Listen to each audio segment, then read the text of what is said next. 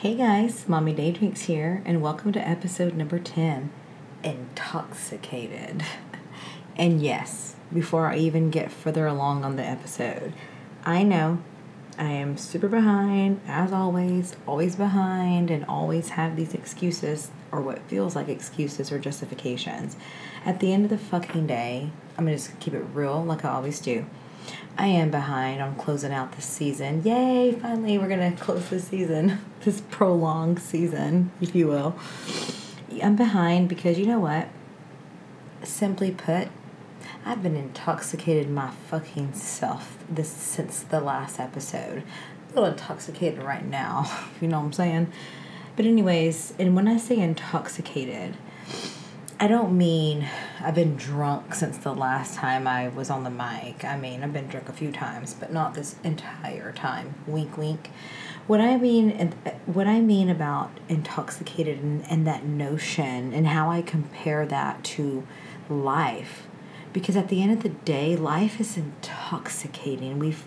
You know that feeling of, you're out at the bar or at a party or at a get-together, backyard barbecue, or just in your own fucking zone in your kitchen or your living room and drinking by yourself because you're just, having time to wind down. Wind down. Did you see that? I told you I was intoxicated. I meant wine. I still said it again. I meant wind down. Sometimes we can, fucking a bottle goes by and you don't even feel the intoxication until you do. If you know, you know. So what I mean about that and the correlation of life, sometimes we can get in those notions and those sentiments and those situations of intoxication because we're overly overwhelmed. We're overly just, everything is happening at once and our mind is spinning and our body's trying to keep up and we're trying to stabilize ourselves and stabilize our feelings, kind of like going back to actual real alcohol or weed or whatever your fucking poison of choice is, intoxication. That moment of, you are fucked up, but we never admit that. When people are like, oh, we know you fucked up, or you're vibing, we're over there trying to convince them and striving to convince everyone we are not intoxicated. You know what I'm talking about? So kind of life works that way. Especially for moms and dads or parents of all, whatever, however you classify yourself as a parent, because a parent is a parent. We find ourselves in these intoxicated moments of life where we carry the weight in silence. Everyone comes to us, our kids, our partners, our coworkers, our friends, our family. And if you're anything like me, and my love language is acts of service. And I also tend to be that dubbed quote-unquote therapist for everyone in my life. What they don't realize is that we also need a fucking therapist of our own. Because some days we are overly just fucking drunk of overwhelmment with stress. We carry everyone's weight on our shoulders along with our own weight that we keep in silence. We keep that... Sorry, excuse me, guys. I hit the mic with my hand because, I'm over here talking like you guys can see me with my hands everywhere. At least I'm not flipping anyone off behind the scenes. Anyways, back to this. We don't talk about our own weight, and we never put our weight on anyone else. And that's heavy. We also tend to be those people that we're the go-to, the fallback. And I'm gonna put this in an example as in a parent situation. Like, we have 3 teenagers and 1 preteen, ages from 12 to almost 20. And sometimes, kids, even our own partners, spouses, or whatever your situation may be, there's someone in your life that's getting jiggy with you down there, whether it's one person, 10 people, 50 people, 2 people, I don't really give a shit. But there is someone, or yearn for that someone. There's someone there that's, partnerish, if you will. So we tend to be the fallbacks for everyone, right? For our partners, for our kids, especially at home. And hey, well, I never researched this, or I didn't figure this out, or I don't know how to make my own appointment, or whatever the fuck. But she'll handle it, he'll handle it. We're that one portion, that one parent. That is the fallback parent. That's intoxicating with stress, with anxiety, with emotions. But we keep that to ourselves, right? We do. That is a strength and a weakness. And then we get to this point of intoxication that the weight on our own shoulders, we can't even begin to describe that in words to ourselves, much less to anyone else. And then there's that whole notion of guilt. Well, like, if we also are toxic ourselves because we thrive on being the go-to person. What we don't remember is that we don't have that go-to person. We never put the weight of our own shit on someone else's shoulders the way that it is put on us so comfortably. But we want that weight. It's maybe call me a masochist, call yourself a masochist if you're like me. But my point about this is, because we don't do that and we don't speak up, we find ourselves in this moment, in these situations of over intoxication. Like, imagine, or actually not imagine, let's imagine a little throwback story here. I myself, obviously lived that best party life since I was born. I guess it's just hereditary, I don't know. I have been in multiple situations whether I'm at the bar, I'm at a party, or whatever, in my past and my previous past, my near future, hopefully, where I'm like, I need to go to the restroom, or I need to go, like, check my makeup, or I need to go pee, or whatever. And you're fine up until the moment you get in there, and that bright light hits you in the restroom. Then you feel the little bit of a spin. And then you also tell yourself it's just in your head, it's not your body. But motherfucker, you look in the mirror, your whole body's spinning. Yeah. That's kind of what I'm trying to describe with stress, life, and intoxication of everyone else's shit, our own shit. But we never want to tell someone that their shit is causing us to spin the fuck out. That we can't even handle no one in one word more of their own shit, because we're scared that they won't come to us anymore, or there's going to be some guilt because they come to us. So we just continue to take it. And so, you know what, if you do that in the whole notion with the alcohol realm, the cannabis realm, you know what happens? You keep drinking, you keep smoking, you black the fuck out, pass the fuck out, or green out. And then you wake up the next day full of regrets, full of hating yourself. Life works that way. Shit like this works that way. We have to quit being those people that don't speak up and don't tell people, hey, right now, I want to be here for you, but I can't be here for you because I haven't even been able to be here for myself. It's okay to say that. We have to quit holding everyone's guilt and the guilt trip that we put on ourselves. It's a lot bigger than anyone else's guilt. Because people in your life, if they know you and they understand you and they love you, they will respect you for speaking up about this. Now, do we run the risk of being the go-to person for the next round? Probably, but hey, let's think about this for a minute. Shit. Vacay. Give me my PTO on being a fucking quote-unquote fake therapist for a minute.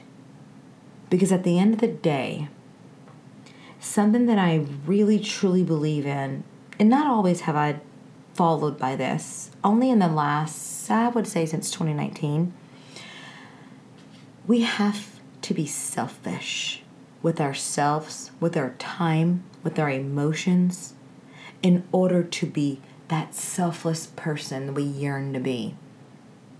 A cup cannot continue to pour if there is no water. Yeah, I've reversed the whole fucking metaphor. Instead of runneth over, how about it's dry, runneth dry? Because you can't do shit without shit. Runneth over, my cup runneth over. That just means the water's overflowing. My cup runneth dry means you have nothing else to give, not even too much of shit. So, what's the solution? How do we get past this? I have no fucking clue. I really don't. I mean, at the end of the day, I could tell you start journaling. I could tell you go to therapy. I could tell you write your feelings down or talk about them in the mirror. Write quotes with dry erase markers on your bathroom mirror to remind you that you got this. Go create a Pinterest board with a lot of motivational pins. Yeah. Does any of that work? It does until it doesn't. For me. I'm not telling you not to do that, because if you are doing these things and they're helping, then good for you for finding something that works for you. I will tell you that I have personally tried these things, and I still continue to do some of them. Specifically, the dry erase marker on the mirror. Now, I haven't done that in about a year or so, but I'm that girl that used to, write these motivational quotes or on my whiteboard or whatever, just to kind of give myself that reminder, or sign up for the apps that send you those daily affirmations or whatever. Now, do I still do those? Yes. But what I have done and what I have implemented into those things is what I really want to talk about. At the end of the day, I'm only here to talk about my personal experiences. If you can relate, if you can, pick up some of these ideas from them, awesome. If they don't work for you, guess what? Then now you know what you didn't know. So here we go. Some of the things that I've tried, it's really one to two main things. I have started to really become selfish with me, with my time, with my emotions, with my attention. And intentionally, I have cut the shit out that doesn't matter. I don't even want to listen to it. Gossip. I don't want to know everything in every detail.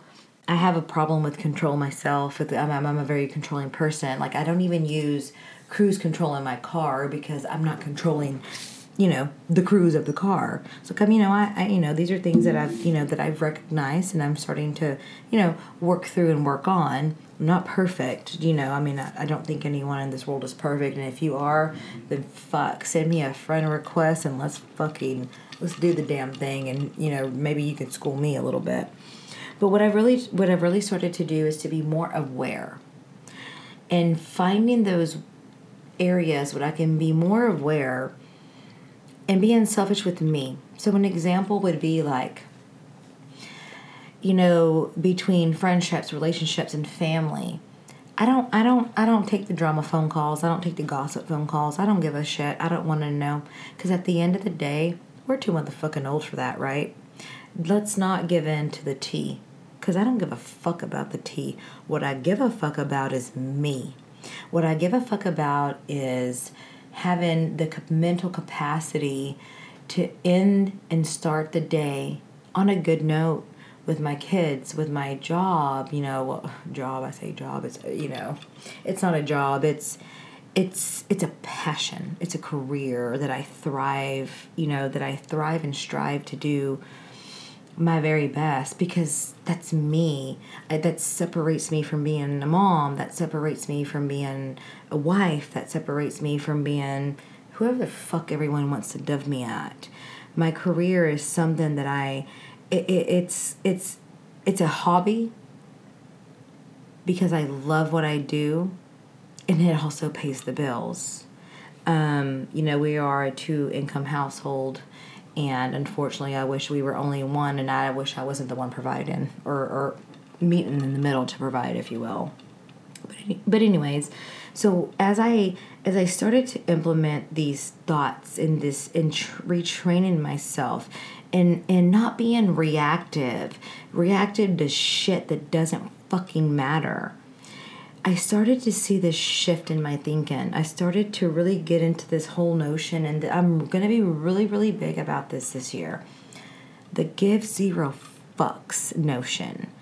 Like, I don't care if I, don't want to fucking wear a bra and I need to go to Walmart and I need just eggs really quick, or if I want to fucking Instacart because it's convenient, or I find someone else to do something I don't want to do, I'm not going to feel guilty about it anymore. And I'm not going to give a shit if anyone judges me, including my own family that lives with me.